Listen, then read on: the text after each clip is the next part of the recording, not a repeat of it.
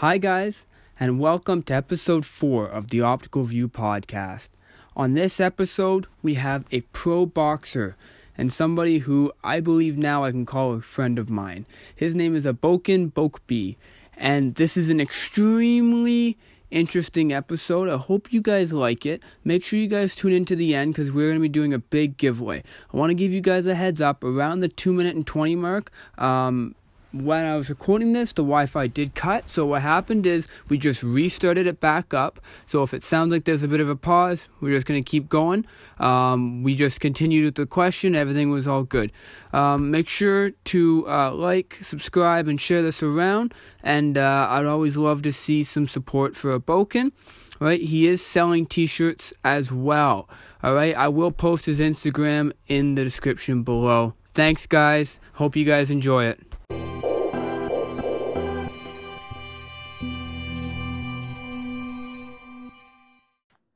Hi guys, I am joined here with Abokan Bokpe, right?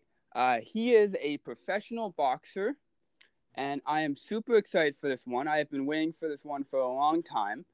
And just to start us off, how can you describe yourself to everyone here? All right. So, describe myself to everyone. And that's the interesting thing about it all. You mentioned that I'm a professional boxer, but the interesting thing about me is that I'm not an aggressive or violent type person. I'm very calm, relaxed, timid, shy to say the least, type of a person. So I'm I'm a very analytical type of a person. I like information. I like research. I am a professional boxer, but I also hold a master's degree in clinical psychology. So I do counsel people for a living. That is what I do during the day. So I am an avid thinker, and I am a nurturing type of an individual. Yes, I've met you a few times, and gentle giant is the word that comes to mind. But a nice one. Yeah, thanks. Let's just start it off from the beginning. How did you get into boxing? Okay, how do I get into boxing? That you know what? It all begins back when I was a youth child. One of the first cartoons I ever saw as a child. So So back to what I was asking you, right? So, yeah, how did you get into boxing right from the start? yeah. So I never got to box in high school. But I've always had fast hands. I've always been very competitive, very athletic. I've wrestled people. I've wrestled a lot of people. So by the time I graduated from college and I was going to start my master's, I wanted to start boxing. So I called my mother, told her I was going to start boxing. That's when I was 23. Unfortunately, she was against it. She got my sisters to call me. They talked me out of it. By the time I was 27. I had one semester left to complete my master's degree, and it was just something that I had to do. I'm a lover by nature and a fighter by nurture, and I realized that boxing and there's a big difference between boxing and fighting. And unfortunately, how society will have it, there are things that are under my control, and decisions other people make are out of my control. So I am a person who will defend himself. So I realized that I can't go and just defend myself in the streets whenever I have to. I have to find a way to redirect that energy. So at 27 years old, I stopped my master's, moved from Alabama to Montreal to start my boxing career, and that's how it all started. Wow, that's an interesting move. So there's obviously a couple things there that I want to touch about. But what drove you to from the move from Alabama to Montreal? Well, you have to be very confident when you're a fighter, and I had been in some altercations in my life, and I've competed with people in my life, and I was kind of a party animal growing up. in my youth. And I study people. I'm a psychology major, but I'm a behaviorist. I understand human dynamics, human behavior. So a person doesn't have to tell me they dislike me for me to know they dislike me. A person doesn't have to tell me they like me for me to know they like me. I can read, I can vibe, I can feel people. So I just got sick of people looking at me as if they could ever, you know, beat me in a one-on-one combat, boxing, any kind of martial art. So that's why, I just had to start boxing just to show to myself that, it wasn't just in my head. I could actually, at the tender age of 27, start boxing, which is a sport that people start when they're really young, hence muscle memory and all that. But. Yeah, yeah. And I mean, it must have worked out, right? I mean, you did pretty well. Hmm. And did you have an amateur career? Yes, yes. I really wanted to start straight pro, but when I moved to Montreal, I was advised not to. I was kind of, talked into going amateur. So I went amateur. My first three amateur fights were at heavyweight, which is cruiserweight as a pro. I stopped all three guys. So my fourth fight, they turned me open, and then I fought a super heavyweight. So from the very beginning, I can't say I had the best guidance in my career, but they turned me super heavyweight. And once you go open, an open fighter, you can't fight novice anymore. So at three fights, I went from a novice fighter, which is supposed to go up to 10 fights. I went to open fighter and I fought Eric Martel, who was the ex super heavyweight champ. I was actually the only person in the province who showed up to fight him in the Golden Wow. Gloves. And we fought, and I did pretty good. In the second round, um, my coach stopped the fight for there was no apparent, there was no real good reason. He could say he was trying to protect me or whatnot, but even other people watching the fight wondering why it stopped. Anyhow, so I had a very interesting long amateur career that lasted long enough, but I know the first 3 years of my amateur career were in Montreal, and I won the Golden Gloves there. And when I won the Golden Gloves, my third year, I went back to Alabama to complete my master's degree. And then once I finished my master's degree, then I went back to Ontario, and I continued my amateur boxing career in Ontario. I won the provincials, and I represented Ontario at the Canadian Nationals, where I finished third. And then I turned pro in 2014, I believe. Wow. How many years was that as an amateur? From 2007 to 2007 years. No, 7 years. Wow. Okay. And at any point, did you think that you were ready to turn pro and you realized that now looking back on it, it was smart to wait? I realized that I can't complain or take back the path that I took, but I know that what's important in this cruel game full of politics, it's important to have a good group of people surrounding you, guiding you, helping you make the right decisions. Uh, you know, and when you're kind of doing things on your own, you're kind of out there for, you're almost like out there for scavengers per se. Okay. Okay. And did you have to go and get a manager and a management team before you turned pro?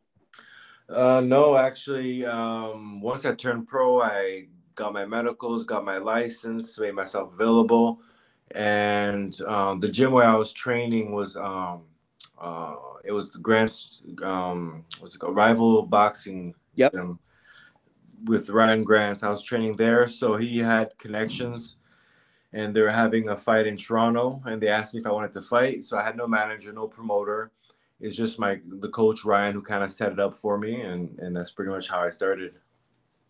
Wow. And how long did you stay at that camp for? Camp, you mean the gym The or gym. Yeah, the gym. that gym? I was at that gym, I would say, for maybe a year and a half. A year and a It half. was always tough because the commute is important. I worked downtown Toronto. I used to reside in Oshawa, and these gyms are all around. Meaning, I trained at Dwight Fraser's gym in Mississauga. I trained with RG at the gym we're talking about right now, that's in North York, right? Yep.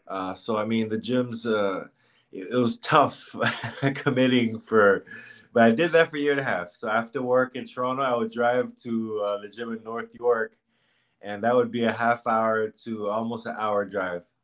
Wow. Every day. Yeah, at least 5, 6 days a week. Yeah. Wow. Crazy. Um, so back when you said that, your mom was against it, Yeah. um, was there any point that she saw how successful you were, that she said, okay, this is great, and I'm for it? Uh, sometimes I'm just going to generalize this. Individuals, people will say what needs to be said in that moment, but whether a person says something, um, there's a big differentiation to whether or not they mean it, right? So, Yeah. for example, I remember I won my first three fights knock by stoppage as an amateur. My first loss, my mother called me and she's like, "So are you gonna quit now?" I was like, "Mom, this is not about winning or losing. It's about this journey. It's beyond winning or losing." Yes. Yes. Um, and touching on that, when you said, you mentioned you lived in Oshawa, was there any gyms in Oshawa that you trained at regularly? Yeah, I actually, when I started my amateur career up again after the Masters, I was at Motor City. So I was Motor City's pretty much they closed down now, run by Don Nelson, Big Mike, and others. So they moved actually. So, but they used to be by the Oshawa Center by the Yep. Walmart, and then they moved to, I believe, the Board of Whippy in Oshawa to a gym there. But yeah, they're no longer open. But I was there for I'd say about a year as well. I was there for about a year or a year and a half, Okay. almost 2 years. Yeah. Do you find it tough to stay at one gym? Well, I have been through so many gyms in my boxing career. It's not tough to stay at one gym. It's just boxing is about learning. You learn so much about life. You learn so much about yourself. You learn so much about people. You learn so much about the fight game and boxing and the sweet science. You realize that there are two dynamics at hand. There's the individual, the fighter who's in the ring, and then there's the team, the coach, their ideologies, their work ethics, and they have to come together. So in my career, I've kind of sampled, dabbled my toes into different ponds to say the least. Yeah. Yep.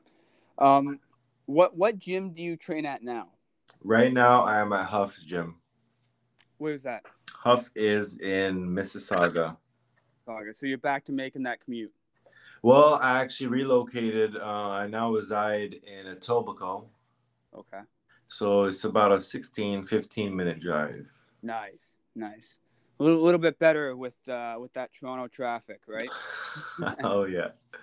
I work from um. home too, so I don't have to go downtown to Toronto. Okay. Perfect. Perfect. Um. Do you ever teach boxing? Yes, I have taught boxing. Boxing is a sweet science. Growing up as a youth, I had a lot of learning issues and impediments. So I have to find ways, methodologies, fashions of learning, and retaining and maintaining information, problem solving. So because I had such a hard time developing or honing those skills growing up, I actually take light or I enjoy teaching. So I have taught people how to box before. I do teach if and when need be. I actually am planning on starting to possibly soon start doing some boxing lessons, training. My living room is actually a gym. I built it into a gym, but yeah, that's a work in progress. But yeah, I do enjoy it. I do teach boxing or training or staying fit, nutrition if need be. Yes. Yes. Yes. Yes. Well, when that happens, I'll have to hit you up. All right. Sounds like a plan. Um. So you mentioned you're a psychologist, right? There's different, as far as I know, I'm pretty green on psychology, but there's different, I guess, pathways of psychology, right? Hmm. What do you specialize in? Okay. So I wouldn't say I'm a psychologist. I have the training, the education. I can do everything a psychologist can do, except for they can administer. Well, I can administer tests too, but they can evaluate and interpret tests, and they do publishing, and they publish and so forth. So a psychologist is different. I'm a psychotherapist, to say the least. I work in EAP, employee assistance program. So we do like in the moment supports, triage, redirecting employees who are struggling with any kind of mental health issues, emotional issues, any kind of stresses in life. They call us, and we provide them the support that they need. Wow, that's awesome.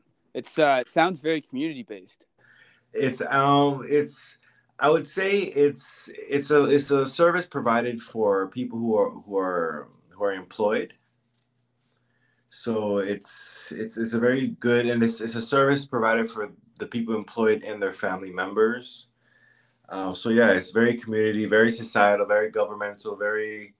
It's good that EAPs are becoming more popular, and more employers are starting to use EAPs because it helps employees, maximize their work potential and find a work-life balance. Wow. Speaking about work life balance, how do you balance between personal, family, social, and of course training? Yes, that is a very interesting dynamic, to say the least, because you realize that in life, a lot of people, all of us as human beings, we deal with and struggle with certain levels of anxiety, feelings of sadness, depressiveness. And you realize that those are core innate feelings. And then you look at boxing, you realize that boxing is, a lot of people will label boxing barbaric, but boxing is also core, it's fundamental, it's innate. And you realize that boxing calls on a pool of energy, and it almost calls on that fight, or well, it does call on that flight or fight. But boxing teaches you how not to flight, but not to fight either. It teaches you to stay in the pockets. Because you look at when people fight naturally, normally, they kind of throw punches and they're trying to move their head away so they don't want to get hit. But while they're trying not to get hit, they're trying to hit the other person. So it looks really awkward when you see like people in the streets fighting. But boxing teaches you how to stay in the line of fire and utilize some sort of defensive maneuver to block or even to take a punch to hit the other person back. So you realize that you're going against the body's innate desire to move away from something that could lead to pain. So I correlate that to feelings of anxiety, because before a fight, when you're getting ready for a fight, your body feels very anxious. And it's not, even if you're very confident, you're gonna win. There's nothing that can stop you from winning. The body still reacts because the body still knows that you're going into a situation where it's gonna need to defend itself, because the other person's intention is to cause, like, to win the fight, to cause a level of harm. Yeah. So I feel like when you start training for a fight, you have a fight that's coming up, you get your mind ready, and then you try to balance, like you said, work life. I work and I have life, but now I'm also fighting.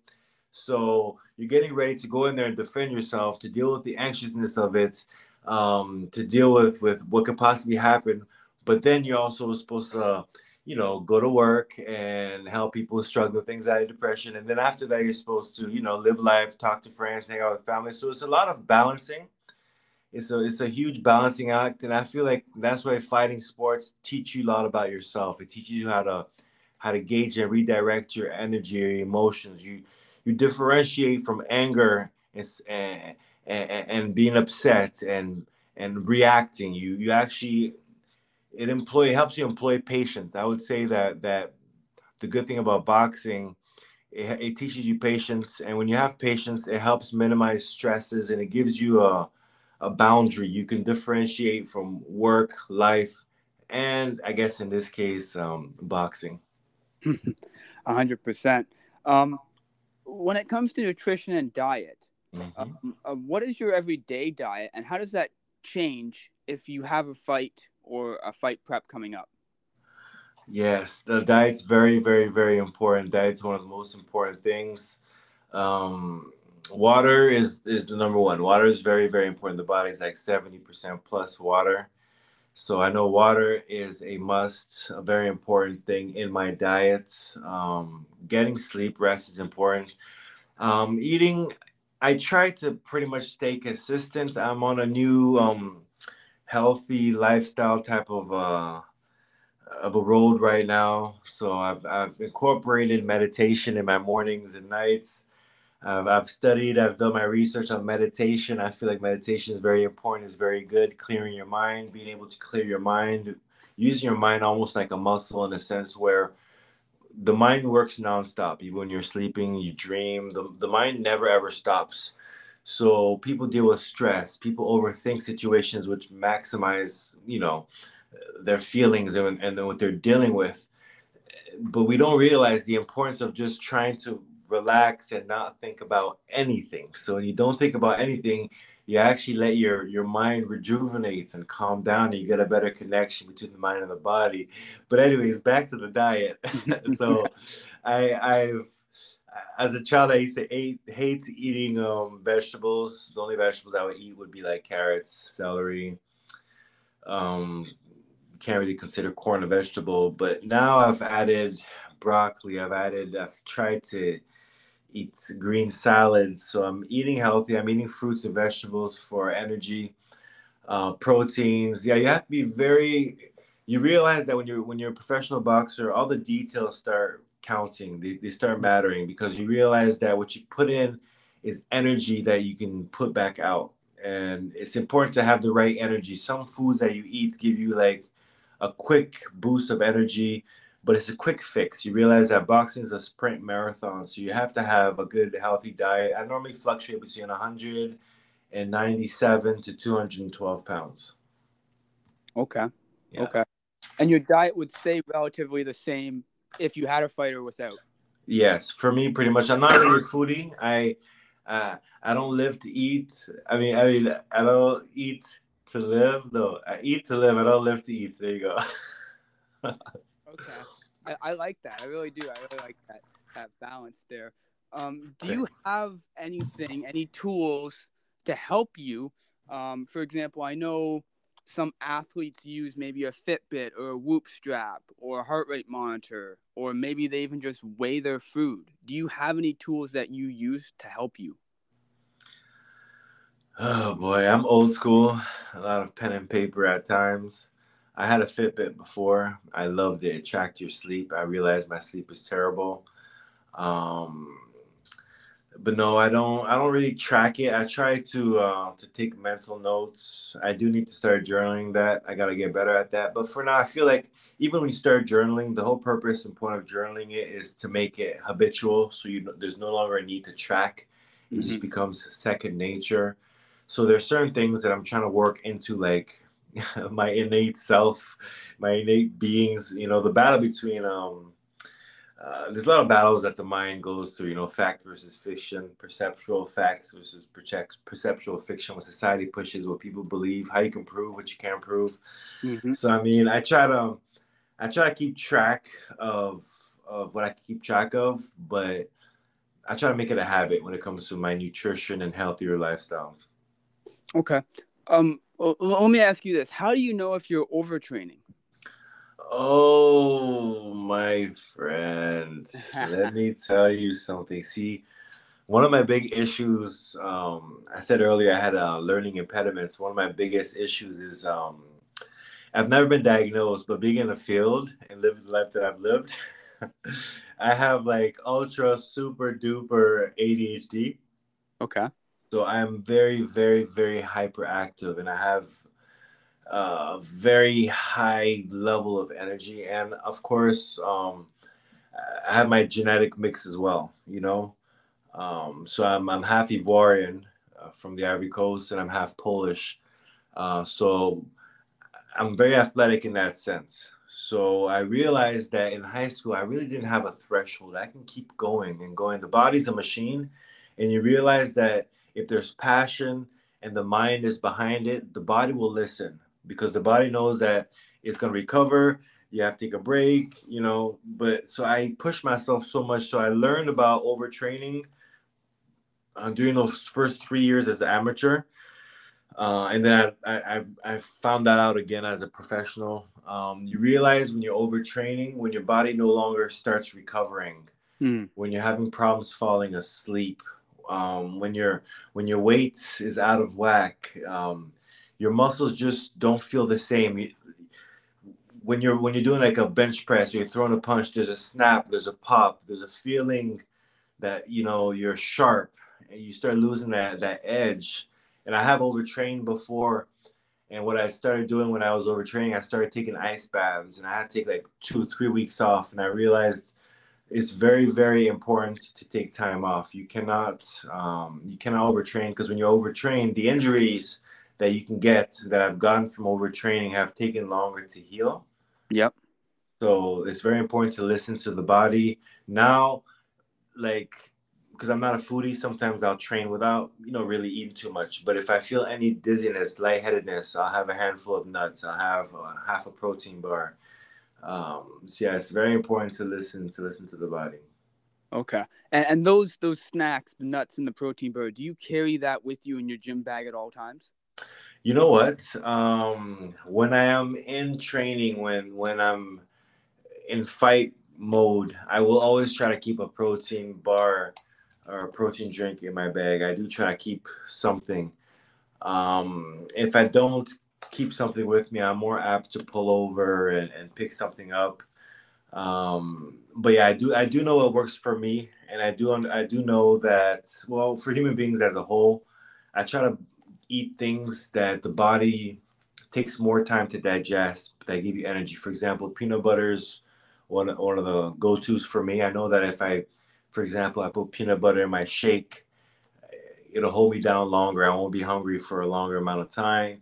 My muscles will feel better. So yeah, I do. I try to keep things with me. If I'm going in my car and I can't have proteins or food, I'll take a carrot. I'll make sure I take a couple fruits or vegetables. And it's interesting how the culinary world versus the scientific world have had a positive but negative impact on society when it comes to trust, education, learning, faith, and vegetables and fruits. When you have, for example, the bell pepper, that is really a fruit, but the culinary world says it's a vegetable. The cucumber is really a fruit. But the Yeah. culinary world says it's a vegetable, and I feel like it plays a role in impeding the development of children. I feel like if children were to learn the truth about vegetables and fruits, it would transition children into green vegetables a lot. It'd be easier to transition children into vegetables, if you know what I mean. For example, I realized I had a hard time eating vegetables, but when you decipher vegetable from fruit, you realize that fruits are sweet and vegetables aren't as sweet. But if you change the names and you give a child a cucumber, for example, you say, here's a fruit. The child's gonna realize, okay, this is a fruit, but it's not as sweet as mango. It's not as sweet Yeah. as strawberries, but it's a fruit. Oh, and it's very watery and it has a different texture. Oh, the skin, I don't really like the skin too much. But the inside's good, though the skin's green. Oh, but then later on you start realizing after a while, I'm sick of peeling off and eating off the skin. I'm just gonna eat it all. The kid's just eating the whole. Now it transitions. It gives the kid a better understanding and acceptance that certain things that you eat aren't gonna taste sweet or good.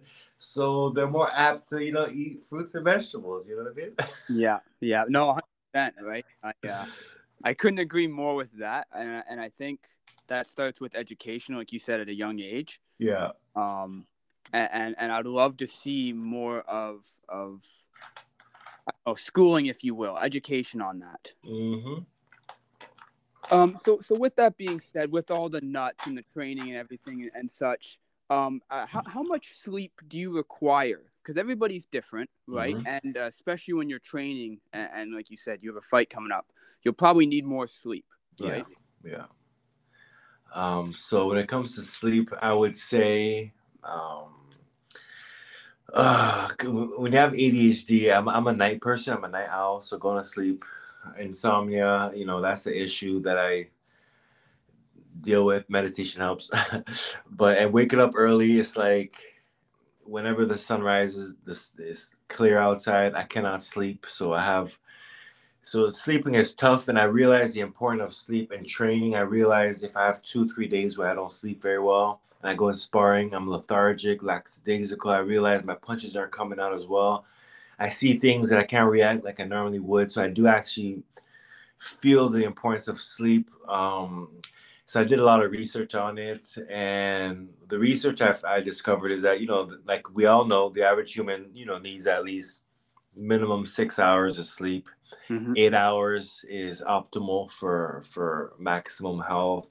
Strengthen the immune system, and I feel like if I get 8 hours, I can still hold it down.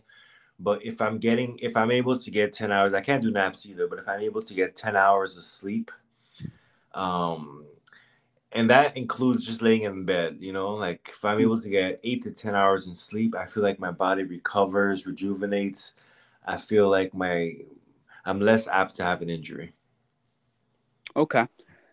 And is there any days? I mean, I don't like to use the word day off, but is there any time off that you're doing active recovering from boxing? So maybe a run, or like you said, an ice bath or something. What are some methods that work great for you?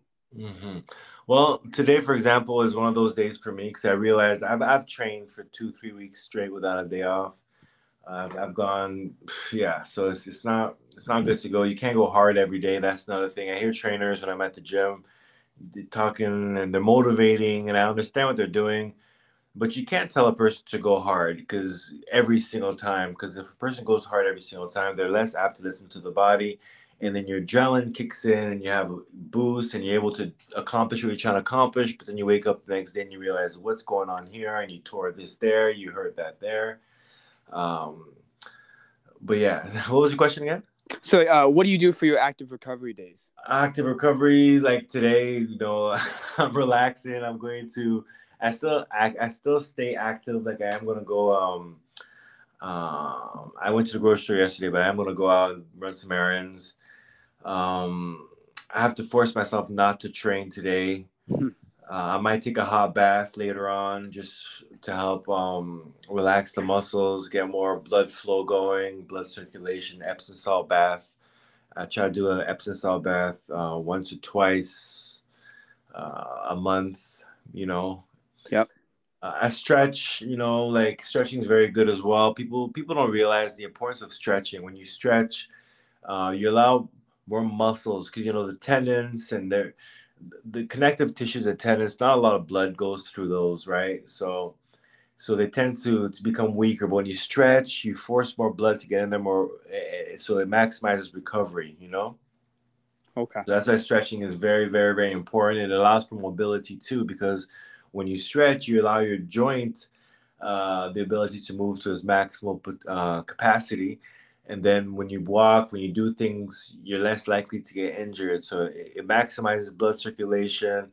It helps recovery as well. It helps break up the lactic acids that may build up from all the workout training, I've done. Okay. Now, this is a question that I'm going to be quite honest with you. I feel a little bit uncomfortable asking, but I have had some of my listeners ask me, what was it like when you get knocked out or Okay. you get stopped? Okay. Okay. All right. Well, that's an important thing about why I started boxing too. I didn't start boxing because I thought I was invincible and nobody could ever knock me out. You know what I mean? I Mm-hmm. started boxing just to show that if you can't knock me down or knock me out, quote unquote, you won't do it again. So, firstly, I've lost by KO, but I have been knocked out. Okay, Okay. knockout in its definition of knockout, how I see it, how I perceive it to be, is when a person gets knocked out and they're laying on the ground and they cannot make it up on their feet in time to beat the counts. So I Okay. know the first time in the ring where I got stopped was Ryan Rizicki. I was getting up by number 7. So Yep. by the time the ref said 8, he stopped even giving me my count and tried to use his body to hold me back down. But I stood up through him. You know what I mean? So Yeah. I've never been KO'd where I'm out. But now when you get when you get hits and you end up on the floor, what happens is a couple of things can happen. But either which way, your nerve endings transmit messages and information from the body to the brain. So whenever those nerves are at high voltage, where they're really shocked by impact, Mm-hmm. it kind of, when you turn off the TV and it goes or doo. I Yeah. know a lot of people, kids these days, they're not really familiar with that. Back in my day, we know a lot about TVs, but yeah. So when you get punched really hard on the chin, for example, it pushes the jaw back to where it connects to the skull, and there are a lot of nerves that run through there. So it cuts off the circulation. So that's when you get punched in the jaw. That's like the knockout button. So the person just falls straight to the ground. They just kind of like a sack of potatoes. They just get knocked out. I've not. That's never happened to me. Okay. There's another knockout that's when you get hit in the temple, and it's like the equilibrium. Like the Yep. person will lose their balance, they'll wobble, and then they'll fall over. That hasn't happened to me either. What happened to me was um, when you close your eyes at the point of impact or before impact, your body doesn't know how to absorb that impact. So, and if that impact lands on your head, it just blacks everything. Hmm. So it's like it blacks everything. Boom. So what happened to me was like, the punch came, I didn't see it coming, and my eyes were closed both times. Actually, this happened twice. Both times my eyes were closed, and that's my biggest thing from my last fight to now is I've been working on keeping my eyes open, when the punch is coming. Mm. And I realized how to do it. You realize that if you squint your eyes, you realize that there's a muscle there. And you realize that if you squint your eyes and punches are coming, but you hold that squint, you gain more control. So before you totally close your eyes, you're more apt to go into that squint and hold the squint. So I've worked on keep my eyes open to see the punches coming. So I don't foresee me ever tasting the canvas again. But no significant big headaches after I was stopped. I haven't succumbed to like a vicious punch where my neck was throbbing, my headache. I haven't had that happen to me, you Yeah. know? Yeah. Yeah. All right. Now, what about the mental aspect? Right. Like right after the fight is called. Right. I imagine there's all kinds of endorphins, adrenaline, everything like that. What goes through your mind, and maybe it's different each time. 5, 10, 15, 30 minutes after the fight. You talking about a loss? Yes, a loss here. Yeah. Okay. Um, for me, I go back to the drawing board. I look at my camp. I evaluate what I did right, what I did wrong. Did I cut any corners? Was I mentally prepared? I try not to give excuses. I go towards facts. For example, I learned a lot with my fight with Ryan, my first loss, because the fight weight was at 197 Okay. and my scale was off. So Oh, when I weighed in at the weigh-ins, I was 192. So wow. exactly. So now I had to rehydrate from 192. So I got to 197. 197, 198 is what I weighed. So, and my last meal was at 6 o'clock, you see. And I didn't end up getting into the ring till after midnight, Wow. So already I was dehydrated. Already I had lost so much weight. So I'm gonna tell you something, man. The first punch that guy landed on me. When your body is dehydrated, I researched it, right? I lived it, and because I lived it, I had to research it. What Yeah. happens is because the body is predominantly water, 70+%, almost 80, some people water. So there's your brain and your skull. Well, it's very fragile because it's protected by a fluid. There's a fluid that's between the brain and the skull, and that's how you get knocked out. That's how you have concussions, right? When the brain moves and touches the skull, and bruises the brain, and that's what causes all the issues and injuries. But the water in there, that liquid, that's what prevents it from moving around. So when you're dehydrated, there's less water, there's less fluid in between the brain and the skull. So you're more, and that's why cutting weight for MMA fighters or boxers can be very dangerous. And that's why most places they have in place where you weigh in on a Friday and you fight on a Saturday. Yes. Yep. Well, me, my fight was on Saturday. I weighed in on Saturday. So all this happened on the same day. So I didn't have time to rehydrate or anything. And on top of that, 4, 6, 7, 8, 9, 10, 11, 12, 6 hours with no food, Yeah. it was ridiculous. So the first punch he landed, sometimes when you take a punch, like your body, like when you take a really hard punch, your body lets you know that you're in trouble when there's also a tingly in the body. You get hit in the head, boom, so there's a thing, there's a thing, and then there's a tingle that comes right after it, and it goes all into your fingertips. Wow. So I remember the first time he hit me, I felt that. I was like, oh wow. I was like, what is going on here? I learned a big lesson. I learned a very big lesson that night. Wow. Now, on the other side of this, right? Let's Uh-huh. talk about all the wins, because you got a lot more wins than you do losses, Yeah. right? Um, Yeah. what goes through your mind after you just got that win, whether that be a stoppage or a decision? Well, I'm very hard on myself, and that's why I just turned 43 and I'm still boxing, and that's why I'm still doing it, is because I started this journey, because I wanted to learn how to box, because I wanted to box. And I realized that with over 25, about 25 amateur fights, or 27 amateur fights, and 11 pro fights, I've yet to box. I have yet to depict the act of boxing, stick and moving, and utilizing the sweet science. I've always succumbed to my instincts and gone in there and more like fought. I fought trying to use the tools that a boxer uses. But if you watch my fights on YouTube, even, you realize that I'm more fighting than I'm boxing. I'm not setting up traps. I'm not timing.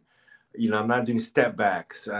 So now I'm at a point in my career where after every fight, I'd be, even if I won or I lost, I'd be disappointed. I wouldn't be happy. I'd be happy that I won, but I wouldn't be I wouldn't be impressed or proud of myself, because I'm like, okay, I won because I'm more athletic, I'm bigger, happy to be stronger, or but I didn't box. But now I feel like I've learned enough about boxing. I've learned enough about the sweet science and about myself, where I'm able. I think now I'm going to be able to showcase some real boxing at 43.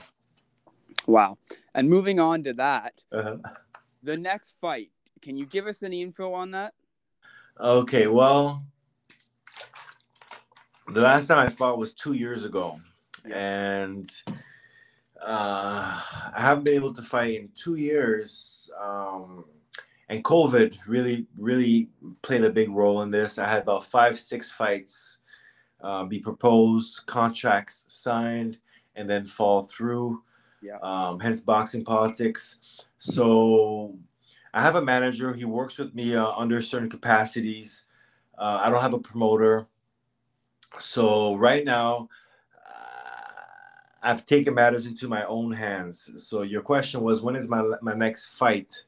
Well, right now I'm actually selling shirts, because in selling shirts, I'm going to be able to back my career, which is going to allow me to get on a fighting card. So if everything goes according to plan, I'm hoping to fight hopefully in March, May at the latest. Okay. So I'm trying to promote myself in that sense. Yeah. And you've deemed this as, correct me if I'm wrong, the big comeback, right? The final return. Oh, yes, this is the final chapter. Yes, this is the final chapter of my career. This is do or hang up the gloves. No excuses, no reasons.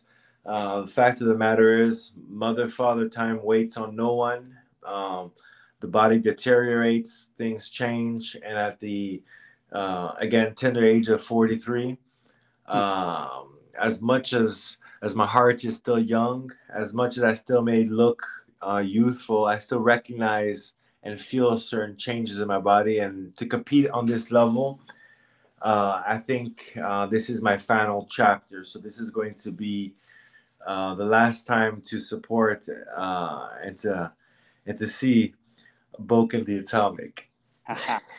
I love it. I love it.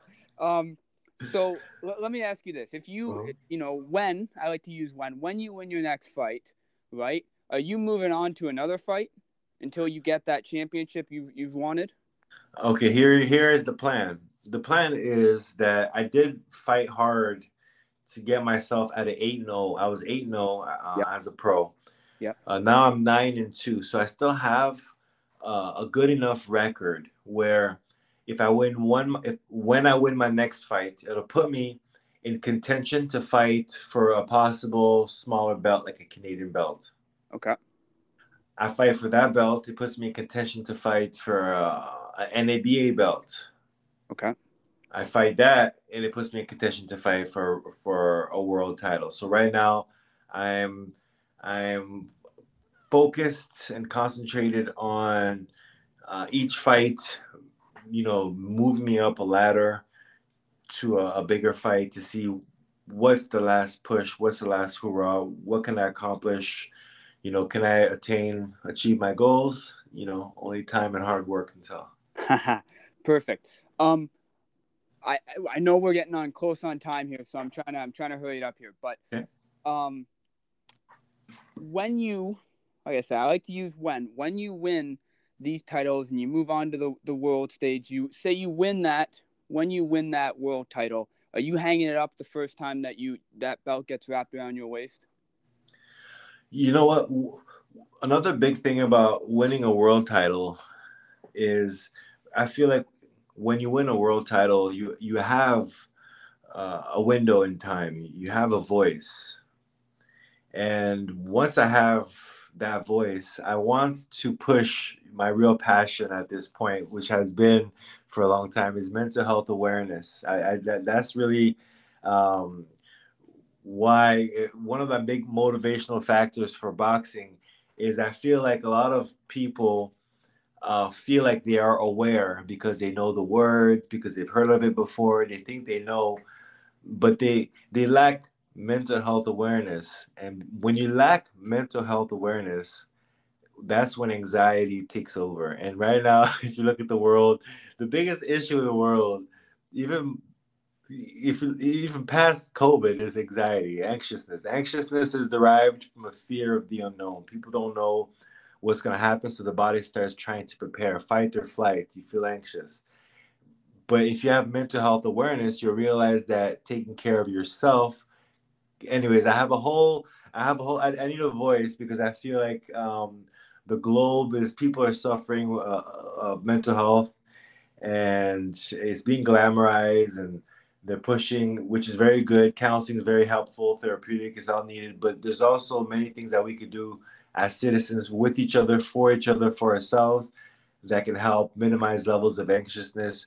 Because the funny thing is that people make other people anxious, because guess what? If anxiety is derived from a fear of the unknown, you don't know what that person is thinking about you. You don't know what they're feeling about you. Hmm. And just not knowing what a person feels about you or thinks about you when you go into a social setting, that's like social anxiety.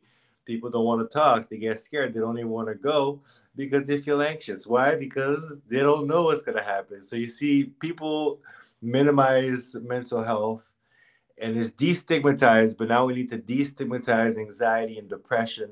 And when I win that belt and I get that voice, my passion, I believe, will go towards mental health awareness. But because I am a competitor, if my body is still able to compete and I have an opponent and everything is aligned, I would defend my title until it is time to hang up the gloves. I don't want to fight past when I should fight, but I do want to fight when I can fight. Perfect. I love that. The last thing, I've got three questions I ask every guest on my podcast. Okay. Can I ask them to you? Yep. What qualities do you possess that make you successful? I would say I'm determined. Uh, that's a quality, right? I'm determined. Yep. Yeah. Yep. I'm a passionate man. That's a quality. 100%. And I'm an honest person. Honesty. Honest. I love. And let me circle all those things with the most important binding word. I am a respectful man. I respect people. I think respect, when you respect people, it opens the doors for real communication, and real communication leads to forward movement. Okay. I love that. I love that. What is something that if you could go back in time and tell your younger self that you would? Like, what's something that you'd go back in time and tell your younger self? I would go back in time and I would tell myself to start boxing a long time ago. Yeah, at a younger age? Yeah. Okay. I love it. I love it. And last question here. What is something that you wish you could tell everyone that you meet? I wish I could tell everybody that they are special, that they are special, and that everybody's different and unique. And just because we see other people who might have things that we may want, it's most important to identify and to find what we have that may be special, that we can work on, that we can concentrate on. And from that point, I believe we can actually have true happiness. Wow. Wow. I love that. I love this episode. Where can people find you? Well, I am working on my mental health awareness company, which is called COA, Cortex of Awareness. It's been a project in the works, but right now, if anybody's looking for me, they can find me on Instagram at Bo the Atomic, which is BEAU, which is THE, Atomic, ATOMIC, Bo the Atomic. But that's where I'll be posting my news and information. But I hope to have my company up and running soon, where I can, share mental health awareness. Awesome. And people can buy shirts from you from Instagram as well? Well, yes. On Instagram, they can send me a private message if they're interested in the shirt. They can just send me a private message, and I work with everybody one on one. Give them all the information. Everything is personalized with me. Perfect. Awesome. Thank you very much. Do you have anything that you'd like to ask me? Yeah. Well, how long have you been doing podcasts, and then what do you like about doing podcasts? Been doing podcasts now. I think this was 6 weeks. So I started the last week of December. I had the thought in my mind, funny enough. I had an Facebook post that popped up 6 years ago mentioning that I wanted to do a podcast. So it was always in my mind. And I was thinking about ways and how to do it. And I found this app. This app is called Anchor. You can record podcasts. You have to do some of the editing outside the app. But luckily enough, I have enough technical experience where I can do that. I put it back in the app. I mix it up. And then it'll actually render some sound. So say, for example, if somebody's banging pots in my background, it'll edit that out for me, right? And I throw it up on the app, and then it automatically uploads to Spotify. I've been working with Apple very closely to get the podcast on Apple. Okay. Sorry, what was the last question you had for me? So how would you define yourself? Like, what kind of a personality would you say you have? Ooh. It's funny enough, I would consider myself an outgoing introvert, right? Kind of an oxymoron. Because I think, generally speaking, if I'm awake for 12 hours, or let's just do 14, I would be outgoing for 10, right? And the other 4 hours, I barely want to talk to anyone, right? Like I'm the ultimate introvert during that time. I think that alone time is very special for me. And it's needed. Like you said, I also do meditation. Think about my goals. I write them down. But generally speaking, outgoing. I think nothing in life. I shouldn't say nothing. I don't like to use nothing or everything, but a lot of things in life are opportunities, and it's up to yourself to find that opportunity and to make the most of it, right?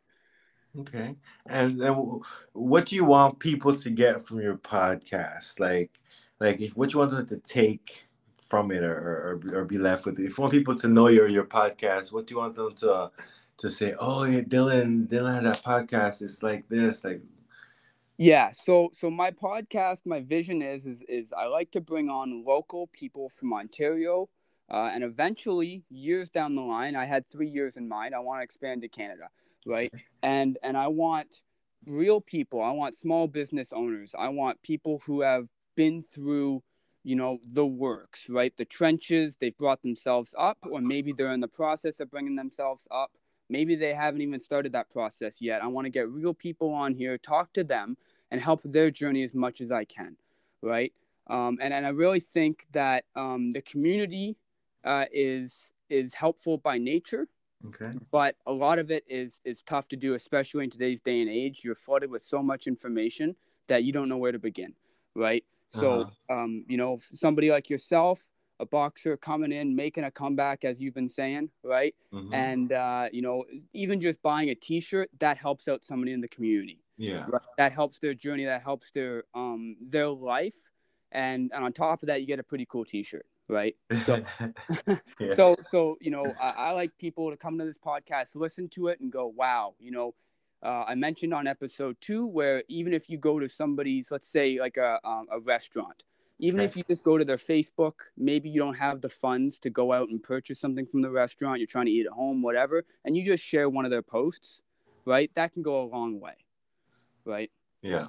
So for me, helping local businesses, local people, people in the community, that's what I want people to get out of this podcast. Awesome. Now, my last question.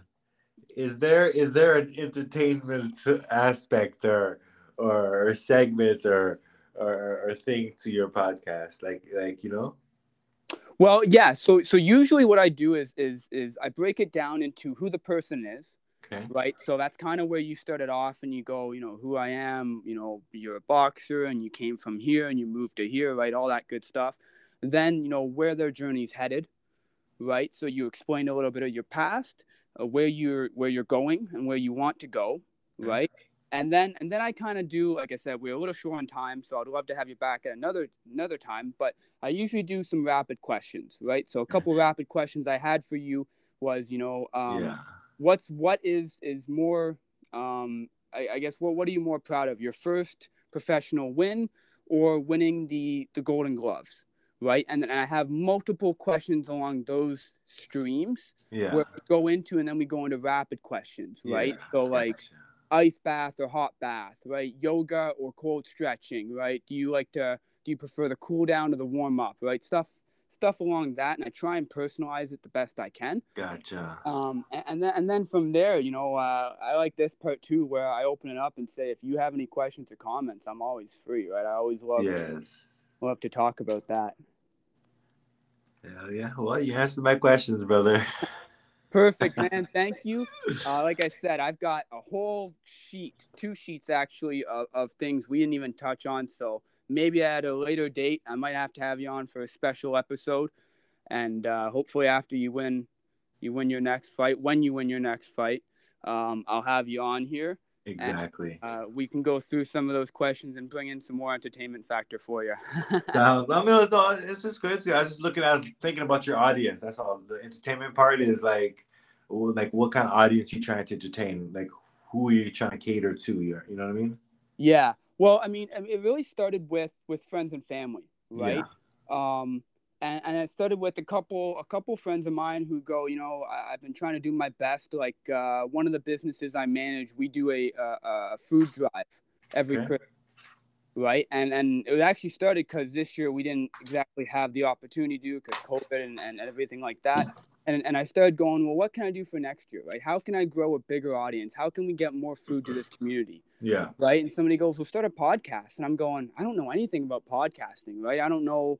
I don't have any real, particular special skills that make me stand out from somebody. Yeah. And one of my buddies goes, "Well, you know a lot of people, and you're in the community a lot. So why don't you just start asking people?" And then the idea just came from there. I But gotcha. yeah, Okay. Okay. So your audience is pretty much anybody who's looking to support, anybody who's interested in and who's doing something in the community, pretty you got it. much. Okay. Yep. Yep. Like next episode, I have on a financial advisor. This is somebody who's helped me tremendously, even just with knowledge. I mean, obviously with finances as well. Yeah. And I think everybody can learn, but especially younger people, right? They don't teach. Like, I just turned 25, and they don't teach a lot of finance in school, right? Exactly. So here I am at 11 p.m. on a Saturday, and I'm looking up finance videos. And all it takes is a 10 or 15-minute phone call with my friend Megan, who's coming on next week. And she helped me out tremendously, right? Like, the amount of hours that I had to put in to get the same knowledge out of a 10-minute phone call is just mind-boggling. Right. Agreed. Yes. Yes. Perfect, man. Thank you. I can't appreciate you enough, right? After this episode's done, I'm going to have a little segue, and I'm going to talk about how my listeners here, I guess our listeners for this episode, can get one of your shirts for free. Perfect. All right, man. Thank you so much. Thank you for having me, brother, and have a good rest of the day. You too. Bye. Yeah, bye-bye.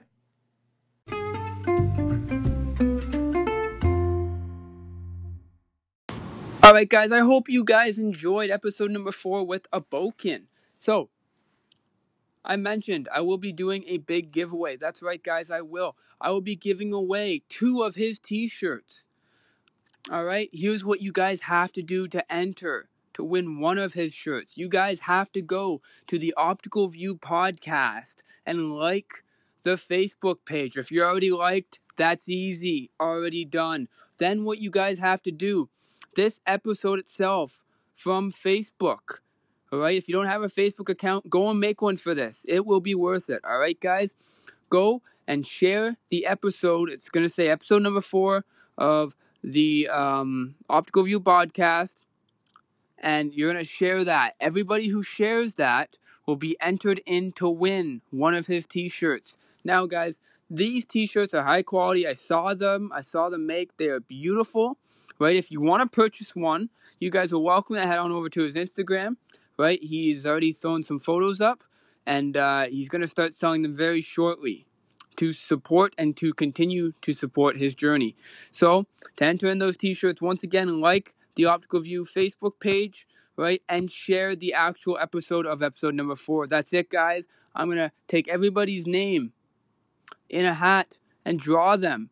Extra thing here, guys. If you guys just want to wear them as a t-shirt, that's perfectly good. That's what they're designed for. They are high quality. If you guys want to get them signed by Abokan, right, I'll be contacting the winners when they win. You guys just let me know. All right, guys. Thanks again. Once again, like and share. And I can't wait for the next one. See you guys then. Thanks for listening, guys. Please don't forget to like and share this. I'm trying to get this to everybody. Any person that you know in Ontario, Canada, or anybody that you know comes to Ontario, Canada. I want to really highlight businesses and people who are in the area. Thanks, guys. Don't forget, like and share and comment. And I'll see you next time. Peace.